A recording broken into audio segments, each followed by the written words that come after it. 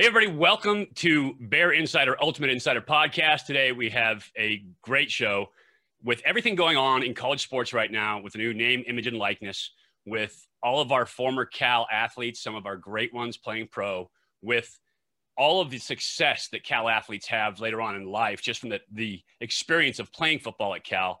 I have the perfect guest today. He is one of my all-time favorite Cal quarterbacks. And Cal quarterbacks are easy to like. I'm going to be honest with you, super easy to like. But this guy is pretty special in my mind. When he was playing at Cal, I used to hang with him all the time. We used to throw together. Just a fantastic dude. And though his professional career was not in sports as much as a player, his professional career is in sports. And he's fantastic, the best in the business at what he does. Today, I wanted to introduce Ryan Tollner. Like I said, one of my favorite Cal quarterbacks and a player representative, in my opinion, the best in the country right now. RT, welcome to the show, brother. Thank you, Mike. Thanks for having me, man. That's an awesome introduction. I feel the same about you. I was among the Cal quarterbacks. I was an absolute nobody. I never started a game for Cal. I never even threw a pass. But for some reason, this Cal quarterback legend, number 9, that would come around when I was playing, took some interest in me, and you were willing to go out and throw and help me with my release and just understanding of the game. And I always appreciated that. You know, I wasn't the star player, but I was a willing learner. I love football just like you, and we struck up a great relationship that's continued to last. So I appreciate that. Absolutely. And obviously you have a family tradition of football, right? Your uncle, big-time football coach, another great offensive mind in the game of football. You're working with your cousin right now. You've got some real football background. Tell us a little bit about that background, and then talk to me about your experience at Cal and what that meant to you. I know you were a St. Francis legend. Firstly, let's get them in there. St. Francis, big-time. Lancers, is that right? Lancers, that's right. Yeah, St. Right. Francis Lancers. So let's give them a little bit of love, right? Turned that's out right. a good product no here. But then talk to me about football tradition in your family, what that meant, and then your history at Cal. Yeah, I grew up around the game. My dad had been a college quarterback. In fact, he went to Cal Poly, and his career was cut short at Cal Poly because his dad passed away, and he came back to Palo Alto to take over a family business. And so I grew up throwing the football, and that's really all I was going to do, was try to play football. And my uncle, who's my dad's brother, Ted Tollner, in the years that I was really taking interest in football, he was the head coach at USC. And he had been the offensive coordinator under John Robinson, became the head coach. And so, I've got really distinct memories of going down to the Rose Bowl game, and Jack Del Rio is their star linebacker, and he's messing with me in the arcade, and, because he knows I'm the coach's, nephew, and Rodney Peete and a variety of guys that they had on those teams at USC. And so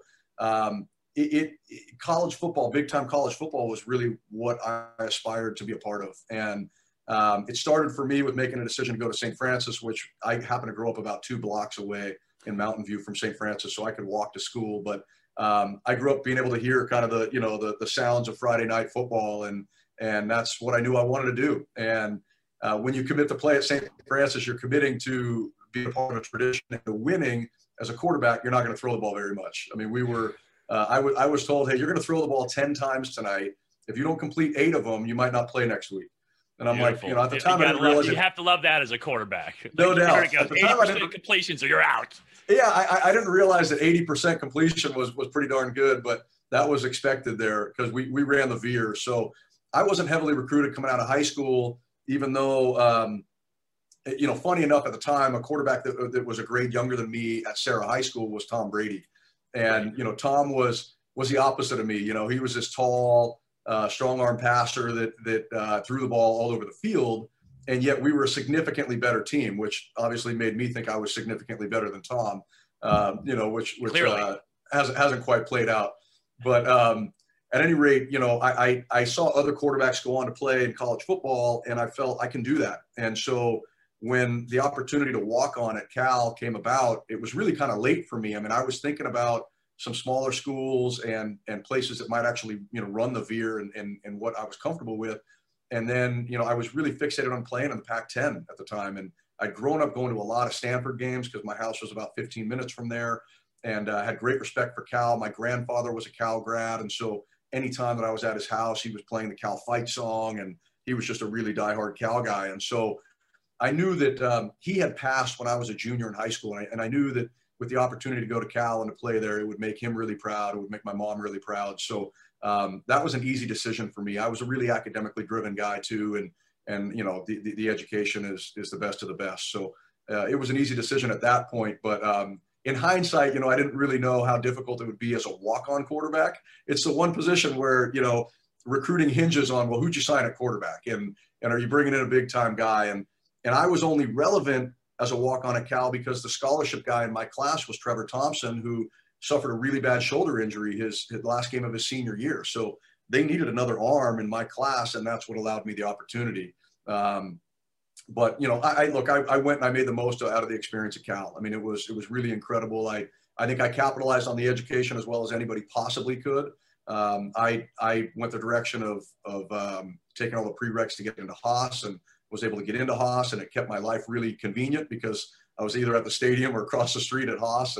And you know, I learned a ton about football, and I developed incredible relationships, and I grew immensely as a person, really because of the diversity at Berkeley. I mean, I had come from this I would say relatively sheltered high school, and I went to Cal, and it was like, wow, every world interest, you know, all represented in one place. And it was amazing. And I came away from it with just such an appreciation for people and a confidence in my ability to relate and connect with people. If you simply find people interesting and take interest in their interest, you can connect. And that has served me really well in what I do professionally now. Boy, that is a fantastic statement right there, right? You take their interests and you talk about their interests and just engage with people, right? And at Cal, you meet, as you pointed out, so many different types. And oftentimes it seems like there's conflict between all those types. But once you start talking, you realize 95% of what you're talking about, you guys agree on. And so that was the amazing part for me at Cal as well. Talk about the quarterback room. Who was in the quarterback room when you were at Cal? It's a really special place. I mean, that quarterback room is a really special place. And it has a chemistry all its own, outdone by only maybe the offensive line room, because those guys have such personalities. But who was in your quarterback room, and what was that like? So my redshirt year, our starting quarterback was Dave Barr. And so Dave played with me. I love Bam. He is a stud. And Dave was so smart, you know, and it was that kind of wake up moment for me when I got there thinking, you know, I'm a pretty bright guy and I've been around football and all this stuff. And it was like, what language is he talking? Because I don't understand anything that's going on right now. And Denny Schuler was our offense coordinator and quarterback coach. The scheme made absolutely no sense to me at the time. And again, it's because I came from the Veer, and, you know, funny enough, these are a couple of funny things. Running the Veer at St. Francis, all of our offensive linemen were in 4-point stances, including the center. Right. And so my job was to push my center into his block. And I would have to push him into his block, get the ball, and then separate and go through my footwork to run the Veer. And then the other funny thing is that my coach, whenever I threw a sideline ball, an out route, a comeback, he would yell at me to cover, meaning I would have to throw an out route and then take off sprinting to the sideline to be the last line of defense in the event that it was intercepted and return for a touchdown. Planning on the pick ahead of time. Yeah. So when I first got to Cal, I'm trying to figure out this offensive scheme.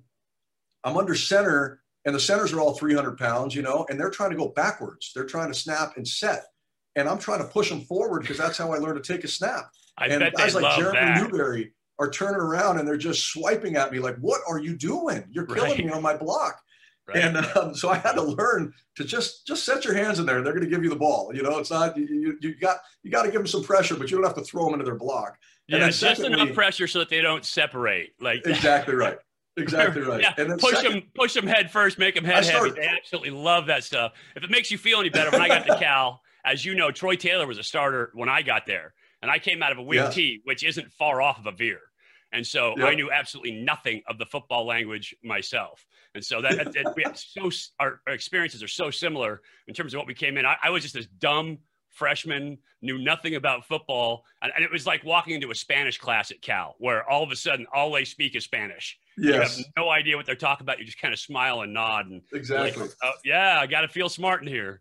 Exactly. That was exactly how I felt. And here I'm the redshirt freshman, so I don't have any authority to ask questions or, you know, I mean, I'm trying to like write notes and see if I can find somebody to ask, like, what are we talking about? What is cover 8? What is that? What are you talking about? So anyway, I was lost my redshirt freshman year completely, but I remember throwing those out routes and starting to run in the direction of where I'd thrown it, to the sideline, and guys like Pat Barnes shaking their head going, what are you doing? And I'm like, well, if it's undercut and picked off, I gotta tackle the guy. And he's like, well, just have some confidence and throw it, like stand there and throw it. And if you're going to miss them outside so we can't pick it off. Right. How about just don't throw picks? Yeah, exactly. Right. And so I'm like, okay, that's how we'll do it from now on. But yeah. It's funny because you watch high school football now, right? And I've been around coaching high school quarterbacks, and like there's still a lot of that going on where these guys put these needless restraints on their quarterbacks that really just make the game more difficult for them. Yes. It's just funny to watch. So who else? Just give me some names, name drop here for me. Who else were you? So we had a funny group. Barr was the senior. We had Kerry McGonigal, who had also been Carmine. He had also been a walk-on, but had earned a scholarship. Really, really smart guy. Zeev Gottlieb, who was kind of this hybrid quarterback, wide receiver. And Zeev was just a super funny guy. We had Trevor Thompson and I, that were both the incoming freshmen. I think that was the group that first year. And so Dave was the starter and Barnes was the backup. And Zeev was in that mix a little bit as well. But funny enough, the next year, my redshirt freshman year, I think I was probably fourth string, but Zeev also was playing wide receiver, so I was kind of third string. And the first game of the year, we play against San Jose State at Cal, and we get way ahead, and Gilby comes over to me and says, "You're going in." And I'm like, not thinking I'm playing. I mean, I've had no reps at all in practice, like none. I mean, I hardly know how to call plays.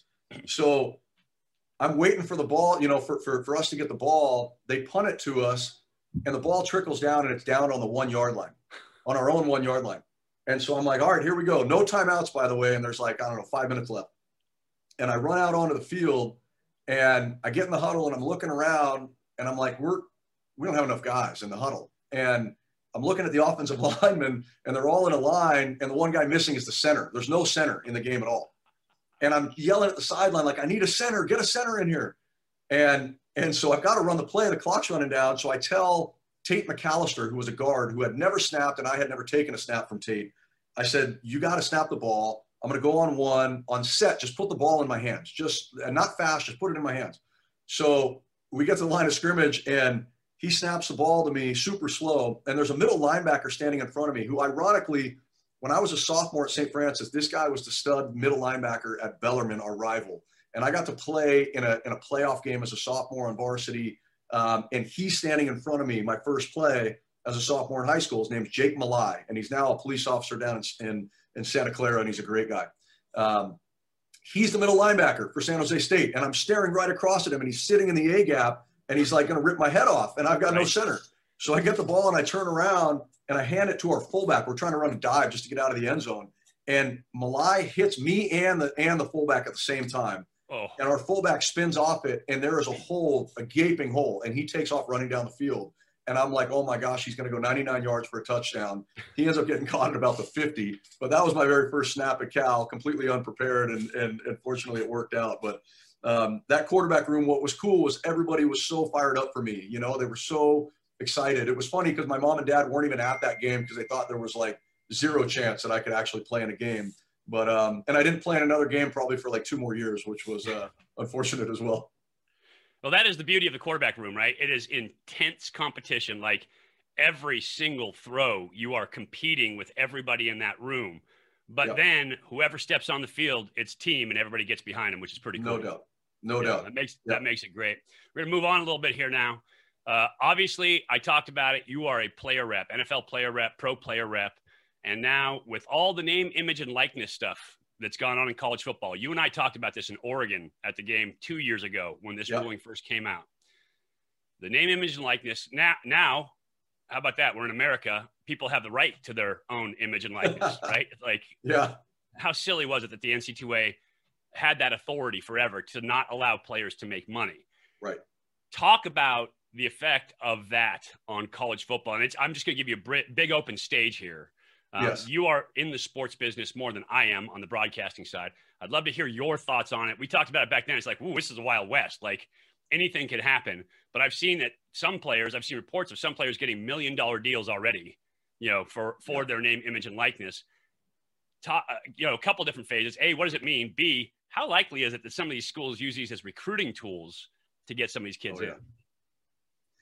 Yeah, it really is the Wild West right now, which is really crazy. I mean, I've spent so many collective hours talking about this topic and trying to figure it out, and we still don't really know what it's going to kind of manifest into. I mean, I would say this, that back when probably you and I were playing, you were probably one of the guys at Cal that had a really strong enough image as one of the faces of Cal football. And shoot, they may have been selling your jersey in the student store, and you weren't getting any piece of that. And I really think that the NC2A missed the boat on the ability to allow those star players whose name, image, and likeness were being used to allow them to capitalize in some way. I mean, they easily could have said, look, a portion of what we make off of your jersey sales, we're going to put into an annuity, and you're going to make this, you're going to earn this 5 years after you graduate college or something like that. I mean, they could have been doing things like that. I mean, I actually think that players initially were just hoping that the trade between what you get in a scholarship, you're including your stipend, versus what you're giving and what's now being made in college football, it's just not even. So let's just raise the stipend for everybody. Make sure that everybody's got a bit more spending money, because guys don't really have the time to take on a full-time job. And they weren't really finding ways to monetize their image. What's changed, and this is a huge part of my profession as well, is that going back probably 15 years ago, we used to visit with prospects that were pro prospects, and they would say, well, what are you going to do for my brand to really grow my brand? And it was kind of like, well, first and foremost, your brand is driven by what you do on the field. Are you going to be a really good player at a marquee position in a strong market? Are you going to make plays in big moments on Monday Night Football or whatever that is that drives fanfare? Then traditional media is going to want to cover your story, and then corporations are going to want to affiliate with you because of how you carry yourself or how unique you are. They're going to view you as a vehicle to advertise their brand and ultimately grow their brand. So that's how it used to be. Well, now what's changed is the individual's ability to grow their own brand because of these platforms that we have, because of this connectivity that we have, ultimately through the internet, but now with these social media platforms, everybody carrying a handheld device and they're deeply connected to anyone they want to be at any time. It has given people the ability to brand themselves like we've never seen before. So you now have college athletes who may not even be the face of their program, but they have such an incredible following that they have some appeal to brands, because brands are now completely rethinking the way in which they advertise to their customer base. They're not, posting in ads in newspapers or magazines or running commercials. They can go find 5 college athletes, and all of a sudden they can reach, 8 million, potential customers in a targeted demographic if they just get them to post, once a month for 5 months.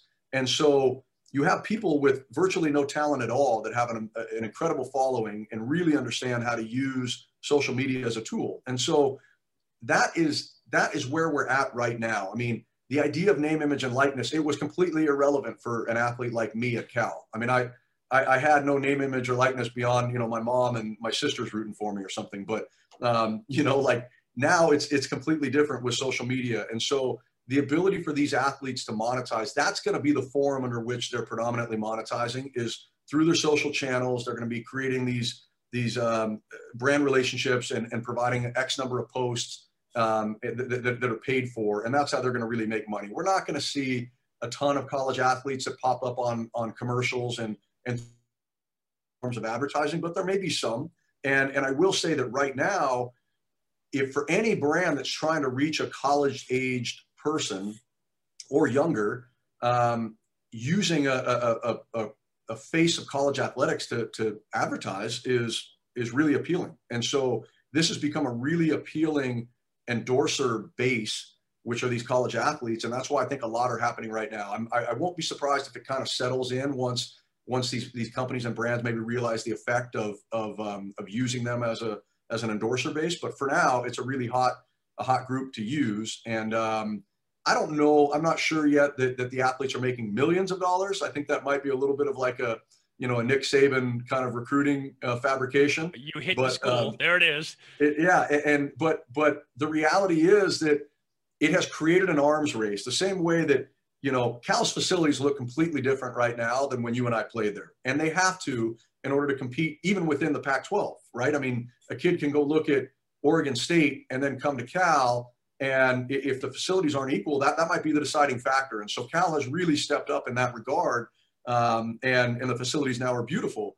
And so it's the same concept. How many different uniforms are you providing to be able to Oregon? Ultimately, this is where it's going to be, as a kid's going to say, well, if I come to Berkeley, what can I look to make off the field compared to going to Oregon or, going to Alabama or wherever that might be? I mean, it's going to be a very critical metric in recruiting as to what your potential earning is by coming to a certain school. And that's where, I think what's ultimately going to have to happen is I think the alumni base at these different schools is going to have to step up and say, you know what, we're supporters of the program, and we would like to, advertise with 10 different Cal athletes. I think that's what it's going to have to be in order to keep up with a lot of these other schools. I mean, Saban's saying that his quarterback, who hasn't played a down in college football, is making $1 million. I would imagine that every one of those deals those companies are intimately tied to Alabama already. Yeah, and I mean, that's a no-brainer. The thing about the SEC is they understand how do I put this properly? Not necessarily to get away with it, but to massage the rules so that it works in their favor, and none of them report on each other. And so they can kind of work the angles as the angles exist, and nobody's going to turn you in. And so they keep it in-house, as it were, in the SEC. So, talking about $1 million quarterback who's never played in college football, I saw that. I was like, that sounds silly to me.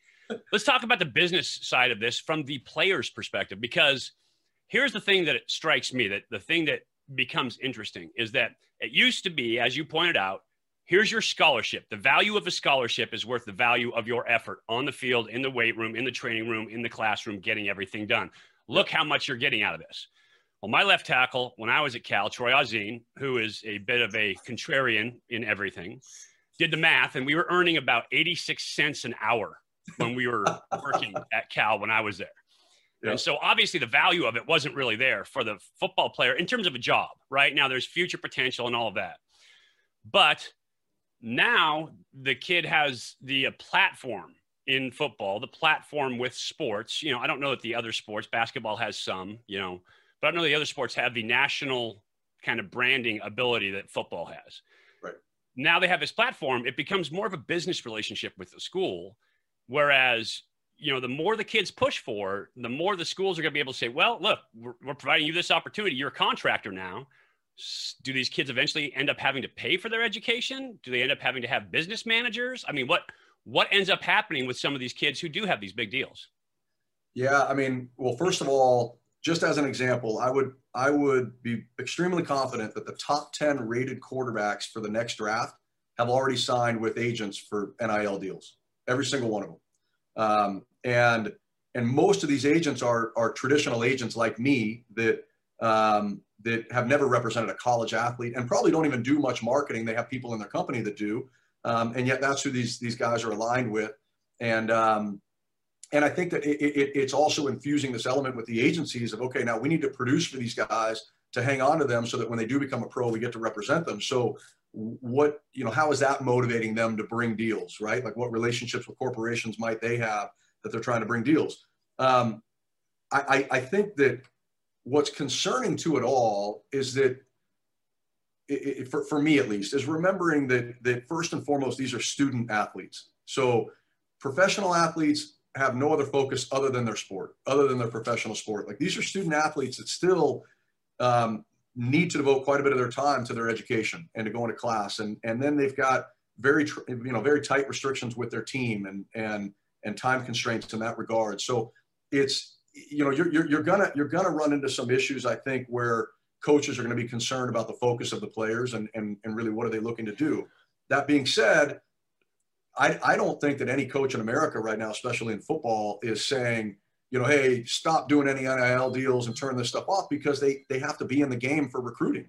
And so what I'm actually seeing more than anything is that while the universities don't have to afford the player the right to use their logos and their, their colors and their marks, when the player goes to them and says, hey, I have an opportunity to do this particular deal that can pay me X amount of money, can I wear my jersey?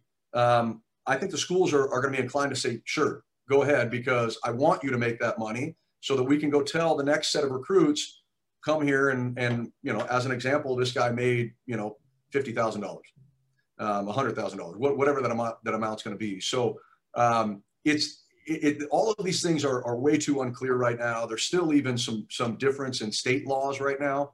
And I guess, look, I'm all for, like you said, it's America, for any individual being able to monetize their own ability, their own name, image, likeness, to be an entrepreneur in any which way. I'm all for that. I love the parody of college football. I love going into a college football season and believing that Cal has a chance to win the Pac-12 as well as anybody else does, and look, this has been going back, forever, that everybody believes, your competitors are cheating and, they didn't get that player legitimately or whatever that is. Well, let's just now assume that there's no cheating. Like it's just, everything's free and open. So, who's going to be smarter about how they're appealing to high school prospects in order to come to their university? What do they have to offer, that would appeal to a young guy that has options? And that's where I think this is headed. Yeah. Now the haves and have-nots really kind of define themselves moving forward. Not only do we have great facilities, great coaches, a great program, but we have the opportunity for you to monetize your likeness as well. We can help you build your brand, do all those things. And so it would be incumbent on alumni, on the businesses that support the school, to also support the players as well, right? Be part of the haves, don't be part of the have-nots, which gets to kind of a quick question. This may or may not be your bailiwick, but with Texas and Oklahoma heading to the SEC, all this conference realignment talk, they're talking about, getting this one big super conference in college football. I'm going to put you on the spot here. It's now this is pure conjecture on our part. Yep. Where do you see that going?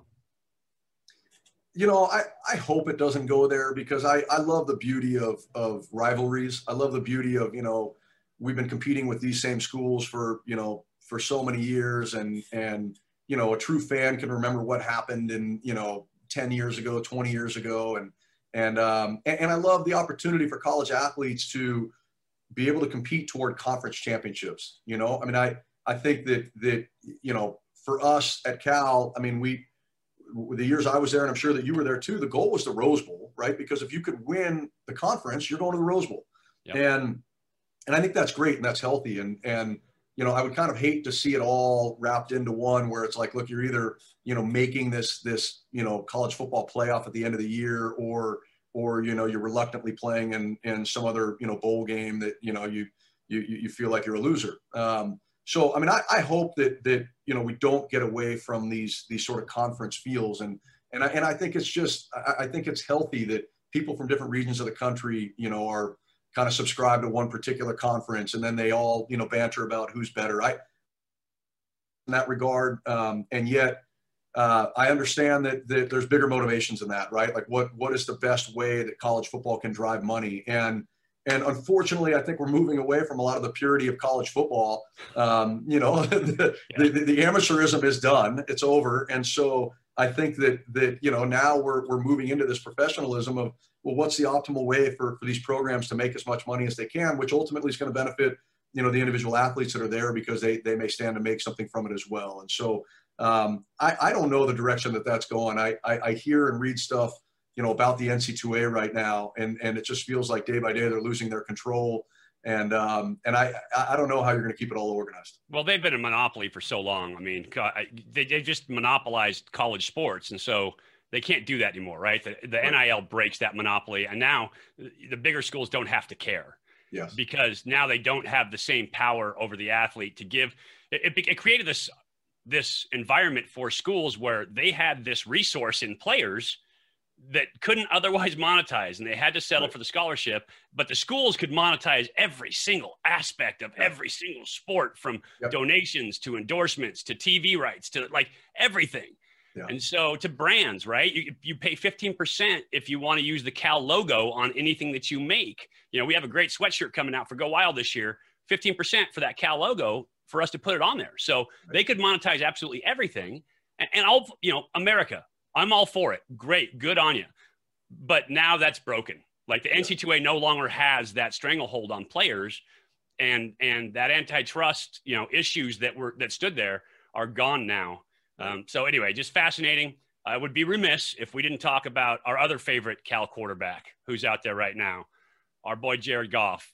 Obviously, you represent Jared. I just texted with him the other day, wishing him luck as he heads into camp.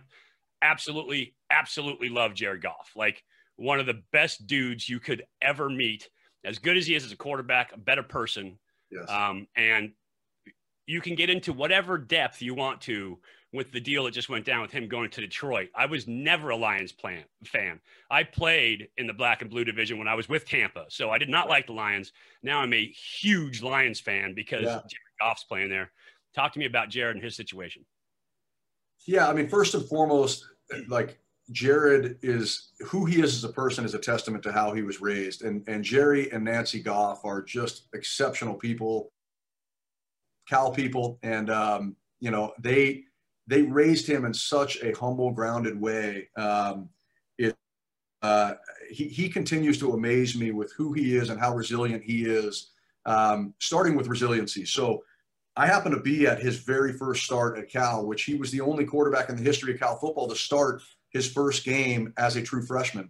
And I remember through the course of the game just feeling sorry for him and actually thinking about like, oh, his poor parents have to be watching this. Like he looked like he was 160 pounds out there. And I announced that game. I thought they were going to break him on every snap. Every snap. And they're playing Northwestern, who's this physical defense. And, you know, but he just kept popping up and throwing it again and throwing it again. And by the end of the game, it was like, oh my gosh, this kid's thrown for a gazillion yards. And in his very first start, and he looks unfazed by the pressure. He looks unfazed by, you know, guys coming to hit him. He's keeping his eyes downfield. He's moving his feet. He can throw the football.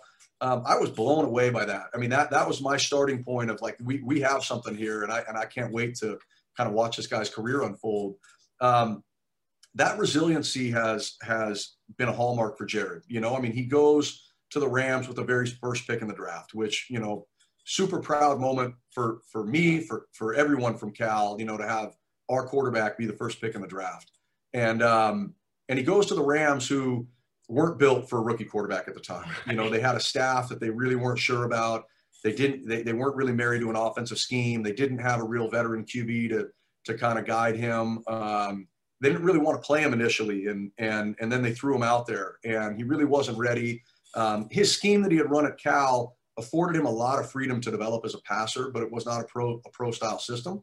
And so, you know, having to huddle up and call a couple of plays in the huddle and walk the line of scrimmage and identify fronts and coverages and put them in the right play and you know, make pre-snap and post-snap reads, like he just wasn't really equipped to do that as a rookie. So just real quick, when he was there, like I did with you, I would talk to him all the time. I'd be like, you need to understand coverage. I realized that in the air raid, that's not an issue. And I sat and had a long night with Mike Leach and some great vodka one night. We talked about why it's important for quarterbacks to read coverage. And he's like, they get it wrong half the time anyway. And Sonny had that same mentality. And I'm like, they need to understand that. And this kid is going to be a next level talent. He really needs to understand. So every time I talk to Jared, I'd be like, hey, we need, you know, I'm happy to talk to you about coverage. We can go over it, kind of where it's at, the whole 9 yards. And he worked on it, to his credit, in spite of the fact that he wasn't getting that kind of coaching, right? Because that wasn't part of the system. It was just pure progression. And so he worked on that and got better with that. Now, that said, you know, being in that air raid system as a quarterback is awesome, because it's just like 1, 2, 3, 4, let her rip, and that's it, boy. And you just find that first open jersey that isn't a bad jersey, and you hit them. And so it makes, you know, for huge passing yards, but it does not really transfer to that next level if you can't get the concepts. Yeah, you know, you're walking up to the line of scrimmage and you're counting the box, right? It doesn't matter who's in there. It doesn't matter that, you know, one of those guys is Aaron Donald or who's the Mike or whatever that might be. You count the box and we're throwing it, you know, and or we're running it. And, you know, I do think that he became really adept at post-snap reading passing concepts, you know, and as you and I know, passing concepts are passing concepts. There's only so many different combinations of things you can do with wide receivers. And I think he became really adept at that, at a sense of timing and anticipation. And obviously he had great feet at Cal, and he became extremely accurate and had the arm strength to throw it all over the field. Those were all the foundational things that were there. Obviously, separate from that being, you know, his willingness to learn and ability to learn and all of that. But it was going to be a big learning curve once he got to the NFL. And I think his head was spinning as a rookie. And yet after that rookie season, which most people, you know, NFL fans would probably say was disastrous for, you know, a number one pick. I remember being with Jared, you know, and in his very casual style. And in fact, my wife and I were with him, and my wife goes, Jared, are you okay? Like, are you going to be okay? And Jared's like, I'm going to be fine. Like, I'm going to tear this league up. Yeah. Like, what are you talking about? Like, I'm going to tear this league up. Yeah. And so when he left, I remember my wife saying to me, like, is he delusional? and it actually hit me at that point where I'm like, you know what? To be a quarterback, you need a degree of delusional confidence. Like, you just do. And I mean, I can, you know, proudly identify the same thing with you, Mike. Like, you had an incredible belief in yourself, in your toughness and your ability to win football games and to do whatever it took to win. And while everybody else might see you differently, that doesn't matter. It's how you see yourself and the confidence you bring to a huddle and to an offense and to a team. And so Jared has that toughness inside and that confidence inside that people feed off of. And I think the way that he bounced back in his second year, the first year under McVay, it kind of, you know, made everybody see, okay, this guy's wired a little bit differently, you know, and he's so resilient. He pops up when he gets hit hard. He somehow wiggles out of hard hits and delivers the football all over the field. And so, you know, he just kept getting better and better. And look, I was super, super disappointed when the Rams pulled the plug. I believe, and this is just my own philosophy with NFL quarterbacks, when you have a guy that gives you the chance year after year to win your division, that's what it all comes down to. I mean, the NFL, if you look at the structure of the league, if you win your division, you're assured a spot in the playoffs. At which point can you as a team get hot? Are you healthy enough, and are you playing well enough to get hot for 3 straight wins, and that puts you in the Super Bowl? And you can look, I mean, teams come from a 6 seed to a 1 seed or whatever it is, and they go all the way and win the Super Bowl. So first and foremost, what are you doing through the course of the season to get you in the tournament? And Jared proved to be a guy that can win the division year after year, or at least give you a really good shot to do that. So I had asked the Rams after that move, what are you guys going for here? You know, I mean, is it just that you thought, you know, he didn't quite deliver in the Super Bowl, or that you may not get back to the Super Bowl with him? Because to me, he's gonna win. If he's your starting quarterback for 15 years in LA, you're gonna win 9 division championships, and now you have 9 shots to get hot and try to win a Super Bowl. So that to me was a little bit odd in that line of thinking, but you know, it is what it is. I mean, every coach, every executive has their own prerogative on what they think gives them the best chance to win. And I think they'd lost that belief in Jared, or they became enamored with somebody else that might be able to do it better. And when they made the trade, you know, Jared called me immediately and said, hey, I've been traded to the Lions. And it was like, whoa. I mean, that wasn't on our radar at all, because we knew that Stafford would be traded from the Lions, but not that it'd be some sort of direct swap that would send Jared to Detroit. But again, in true Jared fashion, it took him about a day to be like, all right, let's go, right? Like these guys don't believe in me. I'm perfectly fine hitting the reset button, and I'm going to take, you know, huge steps in my own personal growth and development, and let's go. And I now look at this as Jared started as a young guy at Marin Catholic High School. And, you know, at some point you go from being a young pup to becoming the guy, and you're the veteran guy on the team, and you take it over, and you become a championship caliber guy. Same thing at Cal. He starts so early at Cal that he's a young guy, and you probably have to baby a lot of things and you know, your scheme around him until he owns it, until he takes control. And he did that. And I remember going to practice in Memorial Stadium and watching Jared just command practice. And it was like, who's the coach out here? I mean, this guy is just like directing traffic all over the place, you know, running practice. And so then you start over in the NFL, and you're the young guy. And I think that even when McVay came in, he was viewed as a young guy. And it was like, well, let's not give him full authority to manage the line of scrimmage. And let's not, you know, let's not let him get us in and out of plays. Let's just make him run what we call. And you're kind of babying him. And I think the difference now in Detroit is that he walks in there going, I'm not a rookie. I'm not a young guy. I know what this league can do. I know what I can do. I know what it takes. Let's go. And it's a new chapter to his football life, but I think it's going to be a really good chapter because he's not starting out young. He's coming in as a vet that everybody's looking at to say, you lead us and you tell us how to get it done. Yeah, and that's a fantastic point. I said that about Jeff Tedford all the time when he was at Cal, right? Cal was his first head coaching job. So even in year 6, 7, it's still his first head coaching job. And sometimes you need a little bit of separation to kind of learn those lessons that you don't learn otherwise. In my opinion, the Rams traded him because McVay is a young coach. Right. And he's a guy that, I mean, how many times can you throw counter pass, waggle, throwback? You're going to throw a lot of picks. You're trying to throw the ball vertically down the field. And in the NFL, stuff trickles downhill, right? And so if you're the head guy and there's some questions about why you're not going to the playoffs, well, it must be the quarterback's fault, right? It's got to be that guy. It's the most important position on the field. It's quite honestly the most important position in the whole organization. And so if the head coach doesn't want that pressure, then it's got to be the QB who's the issue. And I think Jared got some of that from a young head coach who wasn't secure enough in what he felt about himself and his play calling and everything else, that Jared ended up being a byproduct of that attention. And so I wish him the best. I love that attitude. I think I told you before, when Jared came on my show, I took him out, Gridiron Outdoors, and we went hunting. Actually had the pigs that we harvested on that hunt as a team barbecue for, right after camp. But we went out and hunted, and I put him on the guns, and I was teaching him how to shoot. And first shot, he's off the bull, right? And I get him centered up. He gets dialed in, gets locked in, and boom, hits a bull. Racks one, hits another bull. And he looks at me, he's like, let's go. Like, let's compete. His third shot ever firing this rifle, and he wants to compete with me. And I've had, 10,000 shots downrange. I've been taught by Navy SEAL snipers, Marine Rangers. Like, these guys have all taught me how to shoot. And Jared's like, hey, I've shot 3 shots. Let's go. Let's compete. Yep. And I love that about him. You're right. Quarterbacks have to be delusional.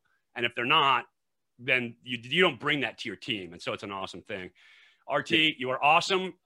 Dude, love having you on the podcast. Like I said, one of my favorite guys of all time. I appreciate you coming on today. I feel the same, Mike. You're the man. Cal's lucky to have you to continue to be an ambassador of the program. And again, thank you for your impact on me, on my life, helping give me confidence, not just as a quarterback, but as a person to do what I'm doing now. So can't wait to see you soon and hear you calling more games. I love it, brother. That's part of the Cal quarterback brotherhood. That's right. Thanks, Mike. Cool, man. So that is, as I said, one of my all-time favorite quarterbacks, Ryan Tollner. Fantastic dude, fantastic agent. One of the guys in the business who has kept that character, just a quality character human being. Absolutely love him. Talking about, one of our favorite quarterbacks too, Jared Goff. I appreciate you guys watching. We will be talking to Athletic Director Jim Knowlton at some point about what Cal has going on to help out their athletes with a name, image, and likeness. So until next time, it's been the Bear Insider Podcast, the ultimate insider. Go Bears, and I will talk to you again soon.